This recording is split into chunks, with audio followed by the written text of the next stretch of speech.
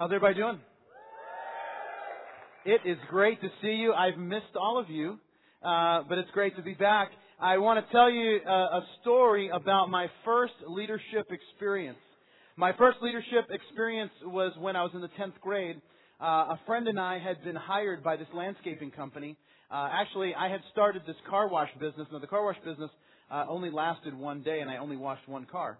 But the one car happened to be the car of this guy that owned a landscaping company. And so he saw my friend and I and thought that we were kind of entrepreneurial in nature. And so he hired us to be part of his landscaping company over the summer. And so we were starting the next morning. And so I was excited about it. It was my friend Keith and I were going to be starting. And I was on the phone that evening with a friend of mine whose name is Drew. And Drew was telling me that he really needed a job. And so I mentioned to him, so I said, "Are you willing to work hard?" And he said, "Well, yeah." And I said, "So are you someone who's willing to go above and beyond the call of duty to get the job done? And, go do more than what's expected of you?" He said, "Well, yes." I said, "Well, then, you're hired. Just show up tomorrow morning." And he says, "Hold on.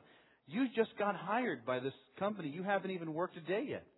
Can you do that?" And I'm like, "Do you want the job or not?" And he said, "Well, yeah." And I'm like, "Well, then meet me in front of the 7-Eleven near my house at 7 a.m. And so, sure enough, we get there. It's 7 a.m. The three of us, my friends, myself, my friend Keith, my friend Drew, we're waiting there. At 7 a.m., this guy who's got a really clean car that I just washed, he shows up with all of his gear, his landscaping gear, and he looks and he goes, "Didn't I hire two of you?" And I said, "Yeah, don't worry about it. I hired this guy. I'm vouching for him. He's going to be all right." So the guy just says, "Okay, sounds good to me." So he hops in. Now, here's the weird part is that I thought I had I was doing something. But what he did was he took what he was going to pay my friend Keith and I, and he just divided it by 3. So the joke was really on me that I was only getting like 2/3 of what I should have been paid because I hired my friend Drew. But that's not necessarily, that's the thing. So I said, "Hey, whatever, you come with." So he says, "Okay." That's the first person I ever hired. The first person I ever fired was, this was about 2 years later. I was about 18. I was working at this hoagie shop. And if you don't know what a hoagie is, it's what people in the Northeast call a sub. So if you're familiar with what a sub is, a hoagie is about the same thing. And so I'm working at this hoagie shop, and I was the assistant manager of the hoagie shop. And you're like, "Wow, that sounds really exciting." I was in high school at the time, so you can just tell, and I was very irresponsible. So the fact that I was in management tells you a little bit something about the operation of this company. So anyway, I was there, and there was a guy that was a friend of mine, and he didn't show up to work. And he actually lived across the street from me, and we had been friends all through high school. And he didn't show up for work, and so I was the assistant manager. And so the boss said, "Well, what are we going to do?" And I said, "Well, if he didn't show up to work, I'm going to have to fire him." So I called my friend up. This guy, I was great friends with him. And I said, "Hey, this is Bob, and I'm going to have to terminate you today from the job because you didn't show up for work." And he goes, "All right, man, cool. Don't worry about it." I'm like, "All right, man, I'll see you later. All right, let's hang out. All right, goodbye." So we hang up. And anyway, the next morning, I get up, and then I realize, I get a ride from him every day to work because I don't have a car. So I called him up, and I'm like, "Hey, what's up? It's Bob." He's like, "Hey, what's going on?" I'm like, "Listen, I've just rethought. You're hired. I've rehired you." And he's like, "Oh, cool. I'm like, hey, can you come pick me up for work?" "Yeah, I'll be there in 10 minutes." So anyway, that's the whole thing. And this is the deal, is that I learned at an early age the power of leadership. But what it took me a little bit longer to learn was the purpose of leadership. You see, sometimes we think that leadership is about getting people to do stuff for us. That's not what leadership is. In fact, leadership is just the opposite. Leadership is about leveraging the influence that you have for the sake of other people. It's about giving those who don't have a voice through the leadership and the influence that you have. Now, here's what you might be thinking. Now, I'm not a leader. I'm not a leader, and so why in the world am I hearing a talk about leadership? I could be laying in bed asleep instead of this, because this message is totally not for me. Now, before you go to sleep or, say, "I still have time to catch brunch or something," let me just tell you something that I believe that this message is really for all of us, because every single one of us is a leader. Every single one of us has influence in some area of life. Sure, you may not have the title of leader, But there are people that you are leading. If you're a parent, then you're leading kids. If you're a husband, then you've got a family that you're leading. If you are a friend, and I'm hoping you have at least one, that there are friends that you are leading. And the way that you're doing it is through the power of influence. Because leadership, at its very core, leadership is influence. And so all of us have been given a measure of influence. And here's the thing that God desires for us to do. The thing that God desires for us is that we use this influence for His purpose. That we use the influence that we have not for what our culture does with influence and authority, and that is getting people to serve us, but instead that we would use our leadership, that we use our influence for the purposes of service for other people. In fact, in the notes that we gave you, and I hope you have those handy, I hope you have your pen handy and your Bible, this is what we learn about leadership according to the book of Proverbs. It says, leadership gains authority and respect when the voiceless poor are treated fairly. When those who don't have a voice are given a voice, that's when leadership gains authority and gains respect. Now, why do I share all of this with you by way of introduction? It's because at this point in the story that we've been looking at in the book of Esther, what we've been looking at is Esther has this title of queen now. She's gone through the beauty contest, and it's like, as we talked about a couple weeks ago, it was like, The Bachelor, Old Testament edition, Rock of Love with Ahasuerus. That's kind of what was happening. But she finally wins. She gets the title. But she's used the title for herself. It's really been about her to have this title, position, wealth, ease, all of that. But now, here's what happens. Her people are in jeopardy, and she has a dilemma.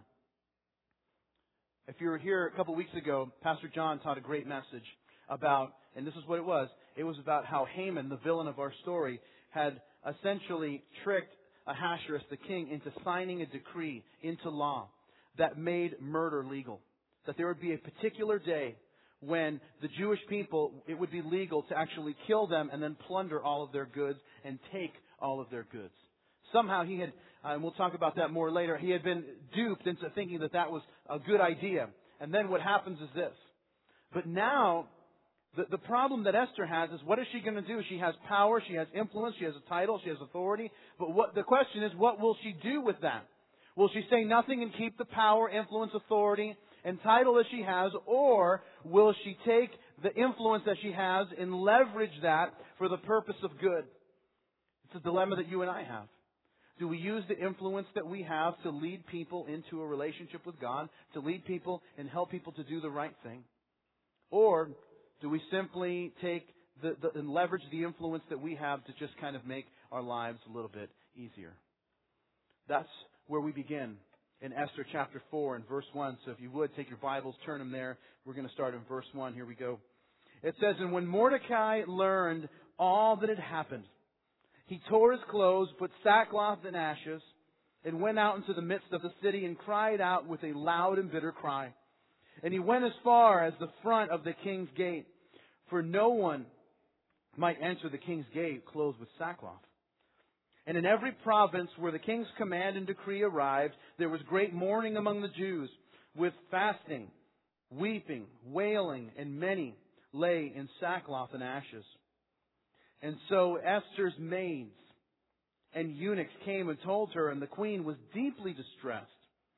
And then she sent garments to clothe Mordecai and take his sackcloth away from him, but he would not accept them. And then Esther called Hathach, one of the king's eunuchs who had been appointed to attend her, and she gave him a command concerning Mordecai to learn what and why this was. And then Hathach went out to Mordecai in the city square and was in front of the king's gate. And Mordecai told him all that had happened, the sum of money that Haman had promised to pay to the king's treasury to destroy the Jews. He also gave him a copy of the written decree for their destruction, which was given at Shushan, that he might show it to Esther and explain it to her, and that he might command her to go into the king to make supplication to him and plead before him for her people. And so Hathach returned and told Esther the words of Mordecai. And if you pause there and give me your attention, there's three things that I want to show you in the time that we have together. Three things about what it means to be a leader, whether you think you're a leader or not. You're a leader if you do one or all of these three things. And here's number one, is that you're a leader, number one, when you set an example. You're a leader when you set an example. And all of us are setting an example, by the way. The question is, are we setting a good one or a bad one? You see, there's something that happens when you realize that you're a leader. You know, I've realized this in my role and responsibility as a leader. I have this constant flow of crazy situations that God allows me to get into, and a lot of it is because I speak. I speak so much to you. I speak to other groups, and what happens is this: is that God, in His infinite love, allows these crazy things to happen to me, so that I have this well of illustrations to share with you, so that you guys might get a good laugh out of it, and then I can, bring home a point that from the Scriptures that God's trying to share with us. And usually, and this is the part that's so amazing to me, usually it's right around the time that I'm supposed to teach on a particular subject that this kind of crazy stuff begins to happen. Some of you remember a couple of months ago I did this message when we were teaching through Proverbs on ants. You guys remember that? I taught on the whole thing about ants, and the ants, there's things that we can learn from ants. And isn't it amazing that my house got infested with ants like about a week before I was supposed to teach this message? You know what's amazing to me? Is that right after I taught that message, they all left. It's like, all right, guys, mission accomplished. Let's go to the other preacher's house. Let's move it out. And I'm thinking, it's amazing. That's why I'm telling you, when I taught that message, I said I'm going to do a message on what to do when you inherit $1 million to see if this is going to hold true. And it's a weird thing, and sometimes, there's like all this crazy stuff that happens. Like the other day, I'm laying on our bed, right? This is about 3 weeks ago.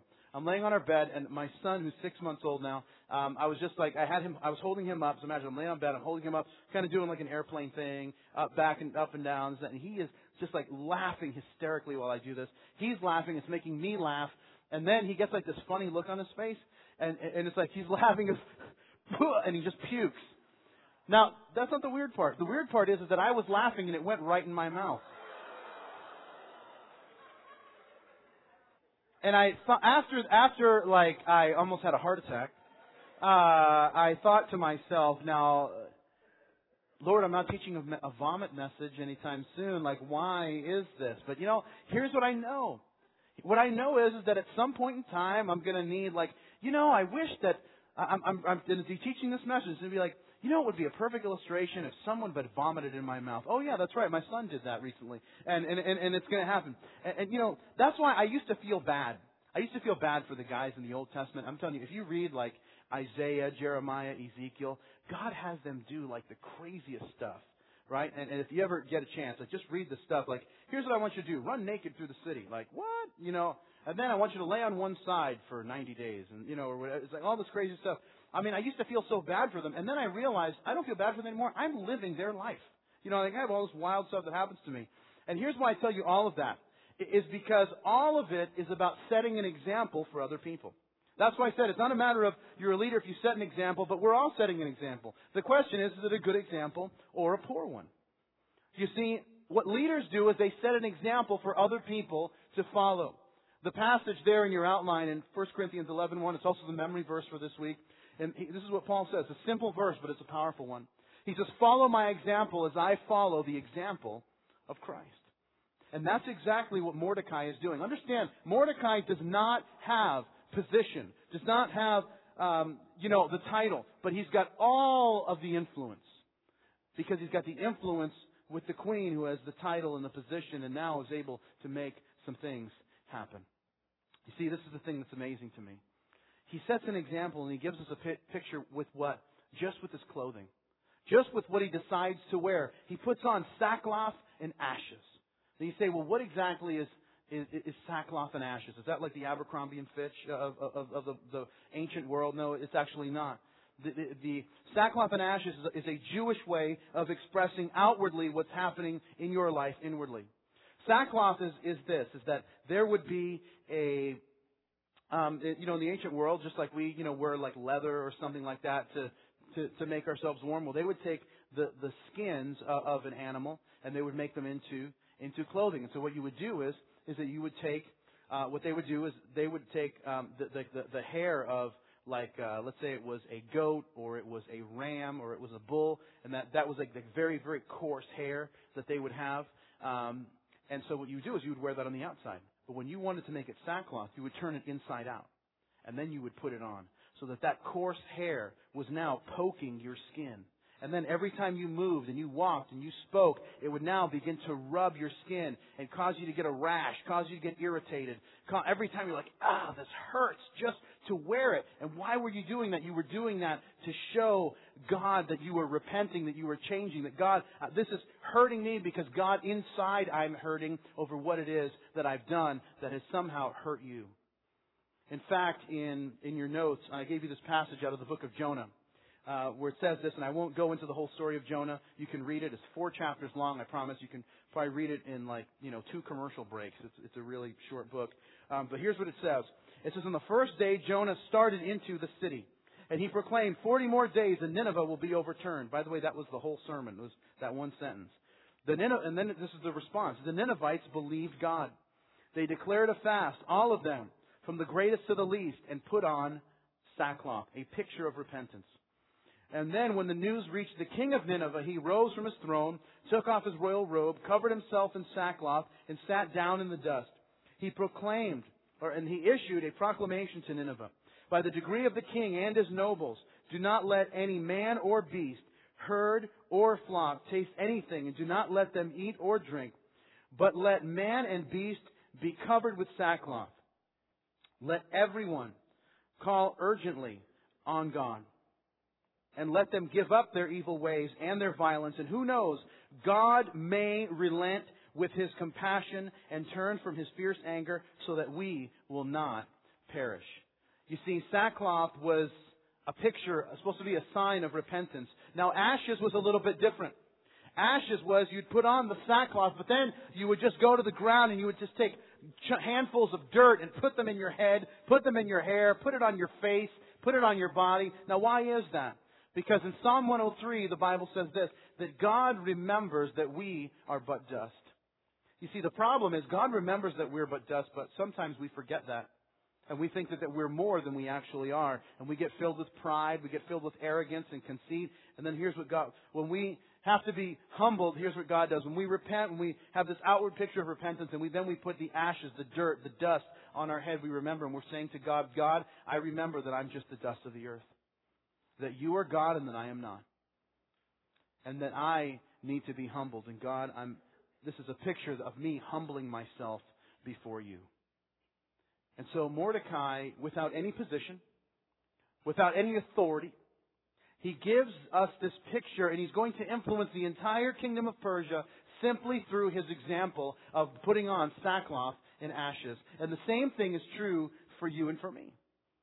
You see, all of us have the ability to influence people with our actions and lead them. So the question is not, well, do I have leadership? No, the question is, where am I leading people? Because all of us have been given a level of leadership. Listen, parents, if I could just talk to you for a second. Here's the thing that's so important for us to know, is that your example is what's shaping your kids, not your words.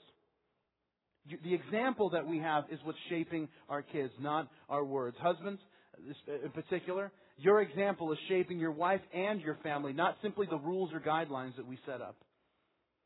Listen, if you have friends, like I said, I hope you have at least one. Their influence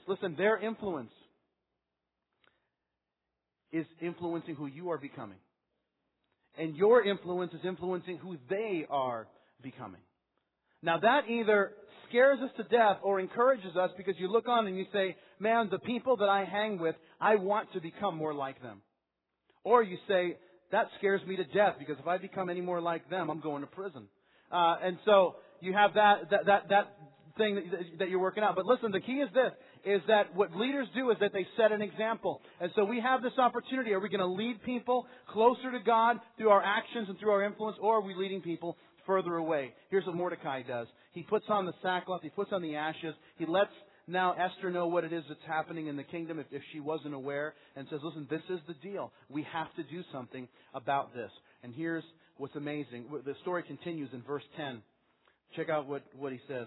It says, and then Esther spoke to Hathach and gave him a command for Mordecai. It says, all the king's servants and the people of the king's provinces know that any man or woman who goes into the inner court to the king, who has not been called, he has but one law: put all to death, except the one to whom the king holds out the golden scepter, that he may live. Yet I myself have not been called to go into the king these 30 days. And so they told Mordecai Esther's words, and Mordecai told them to answer Esther, do not think in your heart that you will escape in the king's palace any more than all the other Jews. For if you remain completely silent at this time, relief and deliverance will arise for the Jews from another place, but you and your father's house will perish. Yet who knows whether you have come to the kingdom for such a time as this. Now, if you pause there and give me your attention, please. We've noticed at first we said that you're a leader when you set an example. Number two is this: you're a leader when you take a risk. When you take a risk. You see, too many times what we're going to see here is that sometimes we start thinking like, I could never really be a leader. I'm not really a leader, or we think that we aren't one because we think that leadership and perfection are the same thing. So, that leadership is really about perfection. It's not. I mean, good night, is it not about perfection? Instead, most leaders are not perfect people. Most leaders, here's what they do. They just simply say, God, I'm available if you want to do something with me. I mean, I was thinking about that just last week. I was at a pastor's conference last week. A couple of us went up, but I was rooming with Pastor Mark, which now I look back thinking that's probably a questionable decision in and of itself. But what happened is this, is that we're kind of done with all the sessions for the evening, and we go back to the room, and I'm laying on my bed, and it's kind of like bed, nightstand, other bed. So I'm laying there, and the nightstand's to the left of me, and so I'm just sitting there. I'm reading a book, and then Mark says something that he's going to do some work on his laptop, and I say, all right, sure. And then and so I'm sitting there reading the book, and then I hear, uh-oh. And I'm not really paying attention because I'm really involved in this book that I'm reading, and he's like, uh-oh, Bob, I need your help. And I said, well, what happened? And so apparently he thought that what was a great idea was to put his computer in the the main drawer. There's the two drawers. There's the one where the Gideon Bible is, and then there's the other drawer underneath it where there's usually the phone book, because everybody's using phone books these days. There's a other thing called the internet, but anyway, people are using the phone book. So anyway, so he puts his computer in there because nobody's going to think to open a drawer to see if there's a computer there.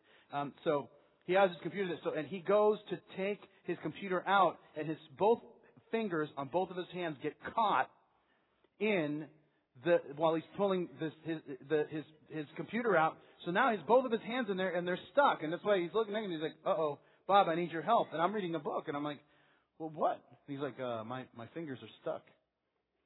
And I'm like, are you trying to tell me that you got both of your hands stuck? And he's like, well, I tried to do it with one hand, and it got stuck, and so I tried to pull the other out, and then now they both got stuck. And he's like, can you help me? And I'm like, hold on. And you're the one that we entrusted to train our youth? Am I getting this right? And he's like, can we have this conversation later? And I'm like, no, I have a captive audience. I'd like to have it right now. He's like, my fingers are turning purple. So I take the book that I'm reading and I pry it open, and he gets his computer out, and his finger, 9 of the 10 are attached. Yes, thank you. I'm on call for the police and FBI if they need me for any other extractions, jaws of life, or anything else you might need. But here's the point, and I'm telling you, you know what? If perfection were required for leadership, none of us would be here, especially you, Mark.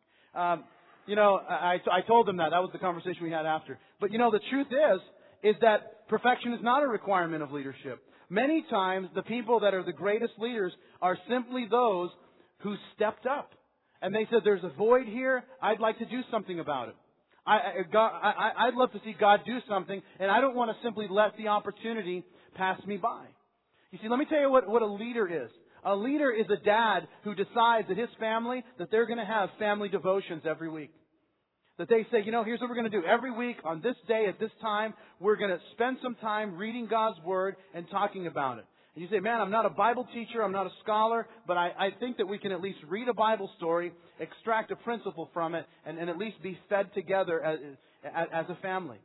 A leader is somebody who says this, who says in their office, hey, I'm going to start a Bible study on our lunch break once a week for anybody who wants to come and maybe talk about things of more a spiritual nature, talk about the Bible, talk about God. And it's not a heavy thing or a pushy thing, but it's just something like, hey, if you want to do that, I'm open to it. A leader is someone who sees a new Christian and says, I want to see new Christians grow to maturity, and I'm willing to open my home to help new Christians and new believers grow to maturity. You see, leadership is about engaging the opportunities that God has put before us and to be available to be used by God. You see, it's amazing that it's not that God isn't looking for extraordinary ability. God is looking for availability. For people that are simply willing to say, hey, how can I be part of, God, what it is that you're doing? That's the thing that's so incredible and so amazing. You see, let me tell you what leadership is not. Like complaining is not leadership. Whining is not leadership. Blaming the government is not leadership. Making excuses as to why we haven't done something is not leadership. Seeing something wrong and saying the words of Isaiah, who said, Lord, here am I, send me. Listen, that is leadership. And then asking God, not so that we point out the problem, so that we become part of the solution. The problem that we have in our world is that there's way too many critics and not enough leaders. I'm telling you, the Super Bowl is next week, and all of life can be boiled down to what's going to happen in that stadium next week. 22 people desperately in need of rest, being watched by 50,000 people desperately in need of exercise. It's the whole thing, you know. And it's, you know, and then what happens is that we're sitting there and we start becoming, oh, he shouldn't have run that route. Oh man, he overthrew it, you know. And it's like, can you run a 40-yard dash? You know, like, well. Will paramedics be there? You know, after maybe. And listen, we think that now somehow spirituality and criticism go together. It's not. Listen, saying that I love God and saying now that God, I want to be part of what you're doing. One of the greatest things that we can do is have a mindset that says, I want to see what God is doing and join Him in what it is that He's doing. And join Him in what it is and being part of what it is that He's doing. The book of James chapter 1 says this. It says, but don't just listen to God's word, you must do what it says. Otherwise you're only fooling yourselves. For if you listen to the word and don't obey it, it's like glancing at your face in a mirror. You see yourself, walk away, and forget what you look like. But if you look carefully into the perfect law that sets you free, and if you do what it says and don't forget what you heard, then God will bless you for doing it.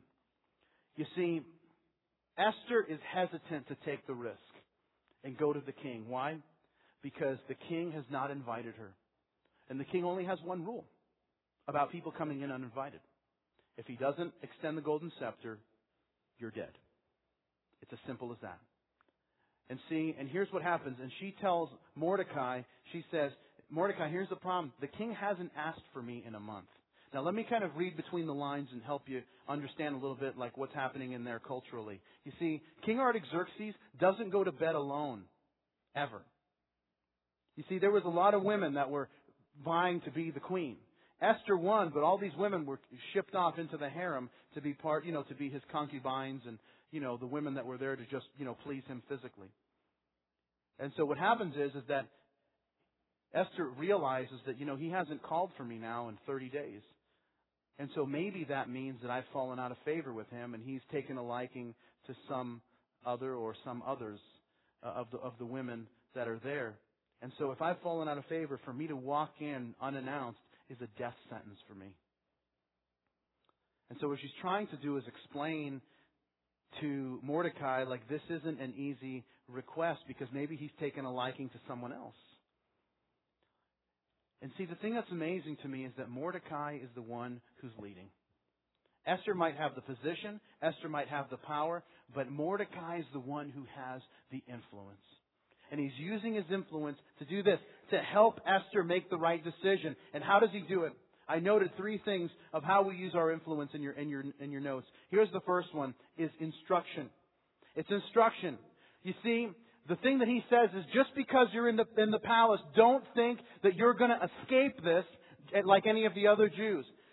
What is he doing? He's explaining to her, instructing her that she's got a wrong perspective of this whole situation. She's thinking, sure, I'm Jewish, but I've got my position and I'm married to the king. No. The laws of the Medes and Persians can't be changed. And we're going to talk about that next time a little more in depth as to how their political system works. And when things get set into law, they cannot be changed. So it doesn't matter if you're the queen or not. If you're Jewish, the law says that you're supposed to be killed on that day.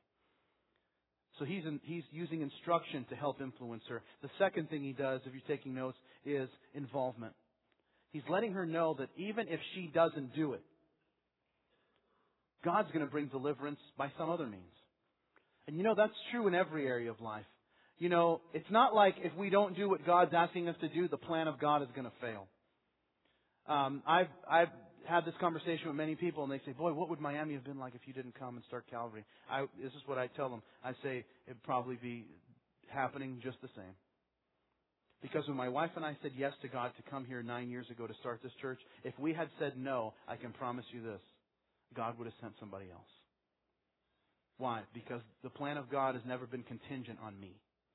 And the plan of God has never been contingent on us. God invites us to be part of what He's doing. But if we say no, guess what happens? God will find somebody else. That's why He says, you know what?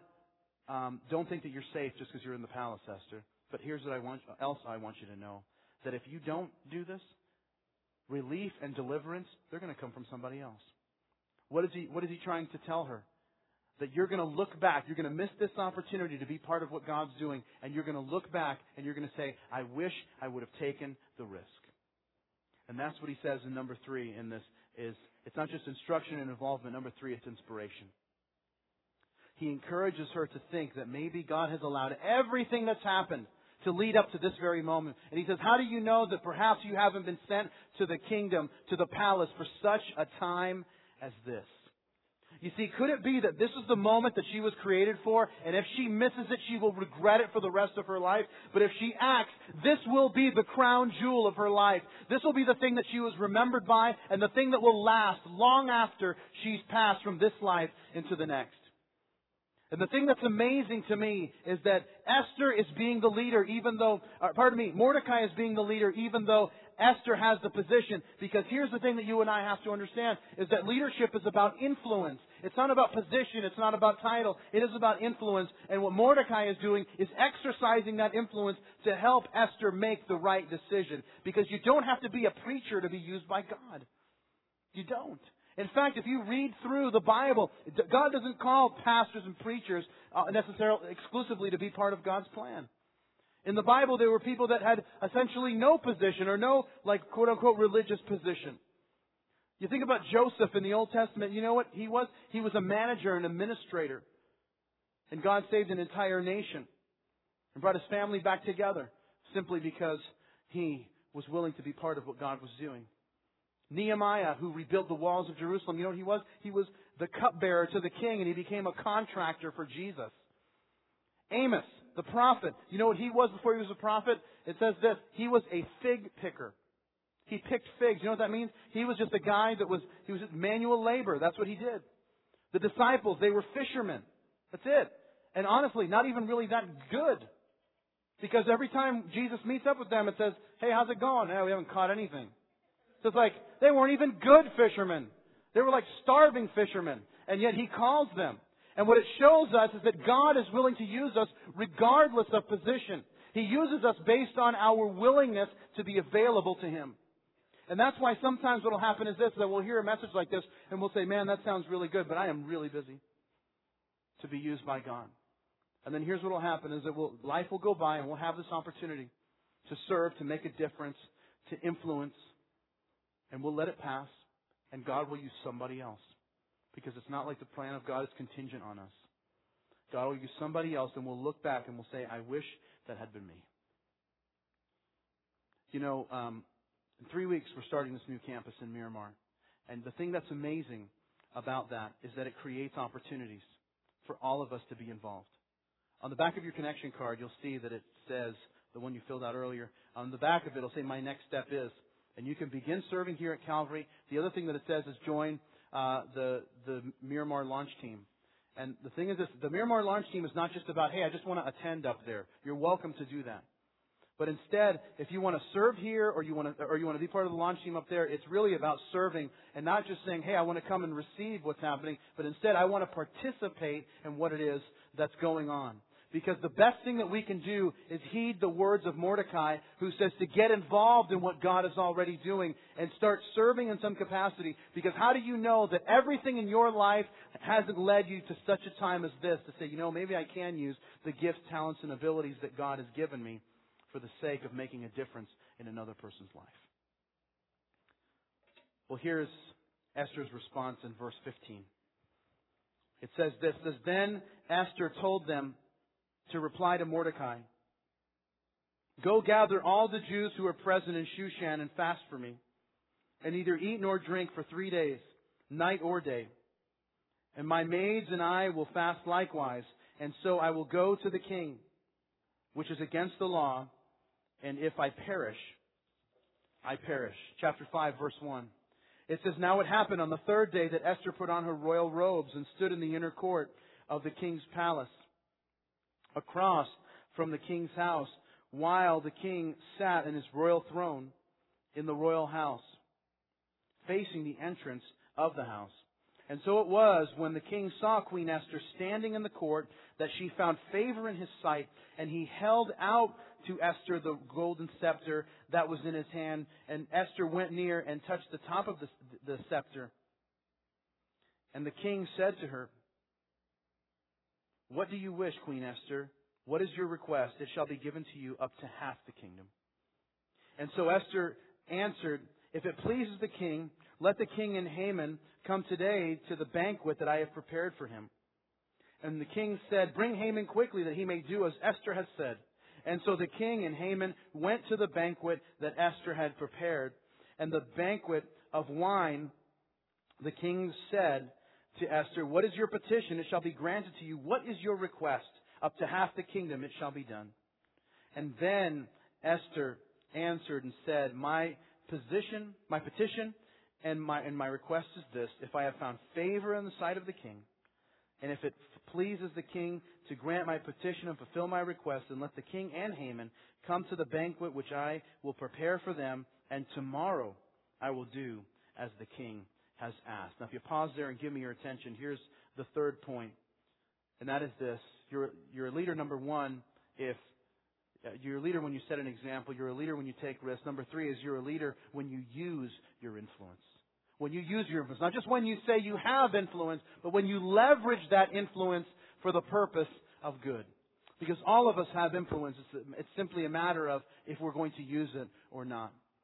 On Friday is a day off for me, but I was sitting at my kitchen table, and I was actually working on this talk that I'm giving to you now.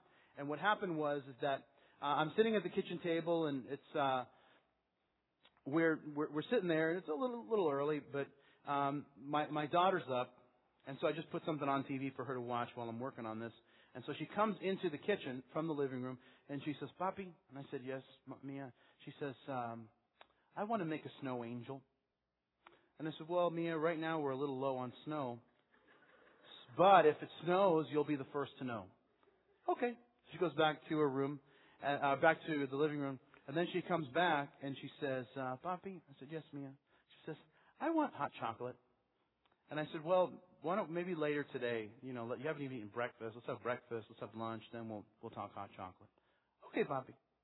She goes back. A few minutes later, she comes back. She says, "Papi, I want to get married." And I'm like, "What?" And then I put everything down. Like, now you've got my attention. And I'm like, what in the world is going on in that living room? So I go into the living room and see what I put on for her. And I rewind it, and here's what it is. Let me show you this. This right here, this is, if you're not familiar, let me introduce you to Little Bear. Little Bear. Let me tell you something about Little Bear. Let me tell you what's up with Little Bear. Little Bear is my daughter's favorite show. I mean, Disney can't hold a candle. None of the other shows. Nothing. Little Bear is it. Little Bear is her favorite show. If you ask her to watch anything or Little Bear, the answer is Little Bear. So I watched, and I had turned on Little Bear for her, so I rewinded it. It's a half-hour show, and it's like these 3 little 8-minute segments, right? And here's what I found. The first one is about how it was snowing. And Little Bear and his friends went and made a snow angel. And then the second episode was about how it was a cold night, and Mother Bear made Little Bear some hot chocolate. And then the third episode was about Little Bear and his friend Emily and how they were talking about someday getting married. And then I'm realizing, like, first of all, I got to make this girl cannot watch TV anymore. And secondly, I realized the influence of Little Bear in my daughter's life. And this is the thing that's amazing to me, and this is what's important for you and me. In somebody's life, guess what? You are Little Bear. Yes, in somebody's life, you have like this incredible amount of influence that just you mentioning hot chocolate and now they're thirsty. You mention a snow angel and they want to fly into a blizzard. Right? You say, let's get married, and it's, let's go. Maybe don't do that. But here's the thing. You have this amazing influence, right? And the question is, what are we going to do with it? And the question to ask is, why has God given you that position of influence in the first place? It's not to create ease and comfort for ourselves, but it's to leverage that influence and give a voice to those who have no voice, and to help those that we have influence with to make the right choices and to follow God more closely. What Esther finally realizes is this very thing. And this is the moment that changes her life. And this is the moment that changes all of history. When she decides that I haven't been given this title and position and influence for me. I've been given this title, position, influence for others. And she agrees then to help her people. She walks in to see the king at the risk of her life. And the king extends the scepter. And what does she do? As she builds up the courage, she goes to the king. Here's the scepter. She touches the scepter. She says, what can I do for you, Queen Esther? And she says, I want to invite you to a party. And it's like, what? All of this build up to invite the king and Haman, the villain, to a party? Why is that? She should have made her demands right then, right? Well, remember, we're not talking about making demands. We're talking about influence. Influence doesn't make demands. Influence is a lot more subtle than that. And that's why it has such a much greater impact. You see, who knows this? Listen, wives know this probably better than anyone. Because according to the Scriptures, while God has given men leadership and responsibility in the home, God has given to women the gift of influence. And that's why, guys, you are accountable to God. But understand that this woman that God has given to you, this wife that you have, she's the one that has influence in your family. She's influencing the decisions that you make. She's influencing the kind of life that you're going to live. Guys, if you're single, do you understand why it's so important to pick well? Because the person that you're going to marry is going to influence the decisions that you make and the kind of life that you're going to live. But listen to how Peter puts it in 1 Peter chapter 3. He says, in the same way, you wives must accept the authority of your husbands. That's leadership. Then, even if some refuse to obey the good news, your godly lives will speak to them without any words. They will be won over by observing your pure and reverent lives. You ever think about that? I find that passage so amazing, and here's why. Because the Bible says this about the influence that wives have. It says this, that wives have the ability to influence their husbands to begin taking steps towards walking with God without one word. I mean, think about the people in your life that you have the ability to influence without saying a word to. That's an amazing power. That's an amazing privilege. That's an amazing responsibility to steward. And yet here's what God says, is that wives have the ability to influence their husbands in such a way, to such an extreme, that even those that have no interest in walking with God, simply by their example and influence, that they will be able to make steps and start walking with God. Why? Because of the influence of their wives.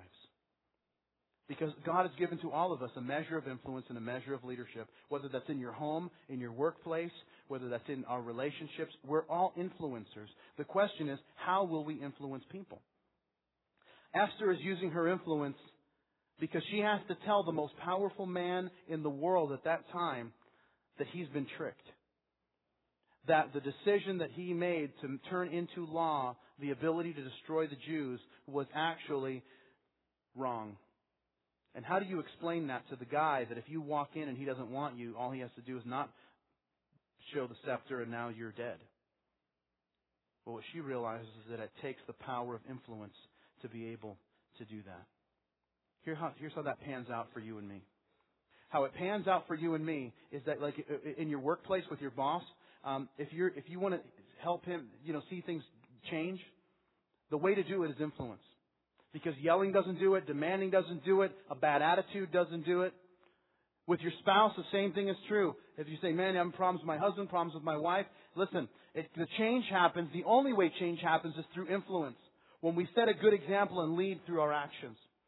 With kids, when they get older, listen, we lead through influence. More so than rules, more so than guidelines, more so than the demands that we make. We influence them through our example, through our commitment to God, and by putting them and leading them into godly environments where they can grow. In fact, you know what the Bible says? The Bible talks about in Galatians 5 the fruit of the Spirit. Another translation says it this way. It says the result, instead of the fruit, it says the result of being influenced by the Holy Spirit. Isn't that amazing? The fruit of the Spirit, here's the other translation says, it says the result of being influenced by the Holy Spirit in your life is this: love, joy, peace, patience, kindness, gentleness, faithfulness, self-control. Amazing. How is that? Why? Because God isn't forcing, making demands. Instead, here's what He does. He invites us. He invites us to draw close to Him. And when we do, everything that we desired in our life, when you think about love, joy, peace, patience, nobody goes to that list and says, who needs more love? Who needs more joy? Who needs more peace? I don't need that. Nobody says that. Everybody says, no, those are the very things that I want more of in my life. And here's how that comes. That comes by way of us being influenced by the Spirit of God, by God's Spirit working in us. And listen, my friends, if you're here this morning and you say, that's what I've wanted, that's what I want, that's my desire. You say, I don't have peace, I don't have joy, I don't have a lot of love in my life. I don't see the goodness and the kindness and the faithfulness and self-control. I don't see that in my life. Well, the reason is, perhaps, is because you've never made a decision and invited Jesus to come into your life. And can I just encourage you that maybe God has brought you to this place for such a time as this. Maybe you got a phone call from a friend this week and he said, hey, why don't you come to church? I know I've invited you a couple times, but you really should come this week. And now you're here and you're like, man, now I know. Is that God has been calling me and calling me and calling me and inviting me to be part of something for such a time as this, for me to hear this message and for me to respond. Because listen, when the time was right, the Bible says that Jesus came into this world. He died a horrific death on the cross. Why? Because you and I, all of us, have fallen short of God's standard. We've all sinned. We've all made mistakes. We've all made bad decisions. And here's what Jesus does. He hangs on a cross. He dies for us. And he says, I've covered it. And now the responsibility that we have is to receive that gift. And so if you're here this morning and you say, I need to receive that gift. I want to see the Spirit of God work in my life. And here's what I want to do. We're going to pray together, and I'm going to lead you in a prayer. The prayer is not a magic formula. The prayer might simply be my words, but I pray that they express your heart to God. And here's what I know, is that a prayer prayed in sincerity, God will hear, act, and begin to work. So let's pray together. God, I want to thank you so much for this opportunity that we have. And God, I want to particularly thank you for the influence that you've given to us. Not for ourselves, but instead for the purpose of helping and leading others into a relationship with you. And God, for those here that want to begin a relationship with you, recognizing that, God, you died for them as you died for all of us, but now opening their heart and receiving the free gift that you have for them. God, they want to make this decision now. Listen, those of you that want to make this decision, I'm going to ask that you repeat this prayer out loud Just say, Dear God, I open my heart and I invite you in. I ask that you forgive me of all I've done wrong. I thank you for Jesus, who died for me, that I might have life. I want to follow you, starting now. In Jesus' name, amen.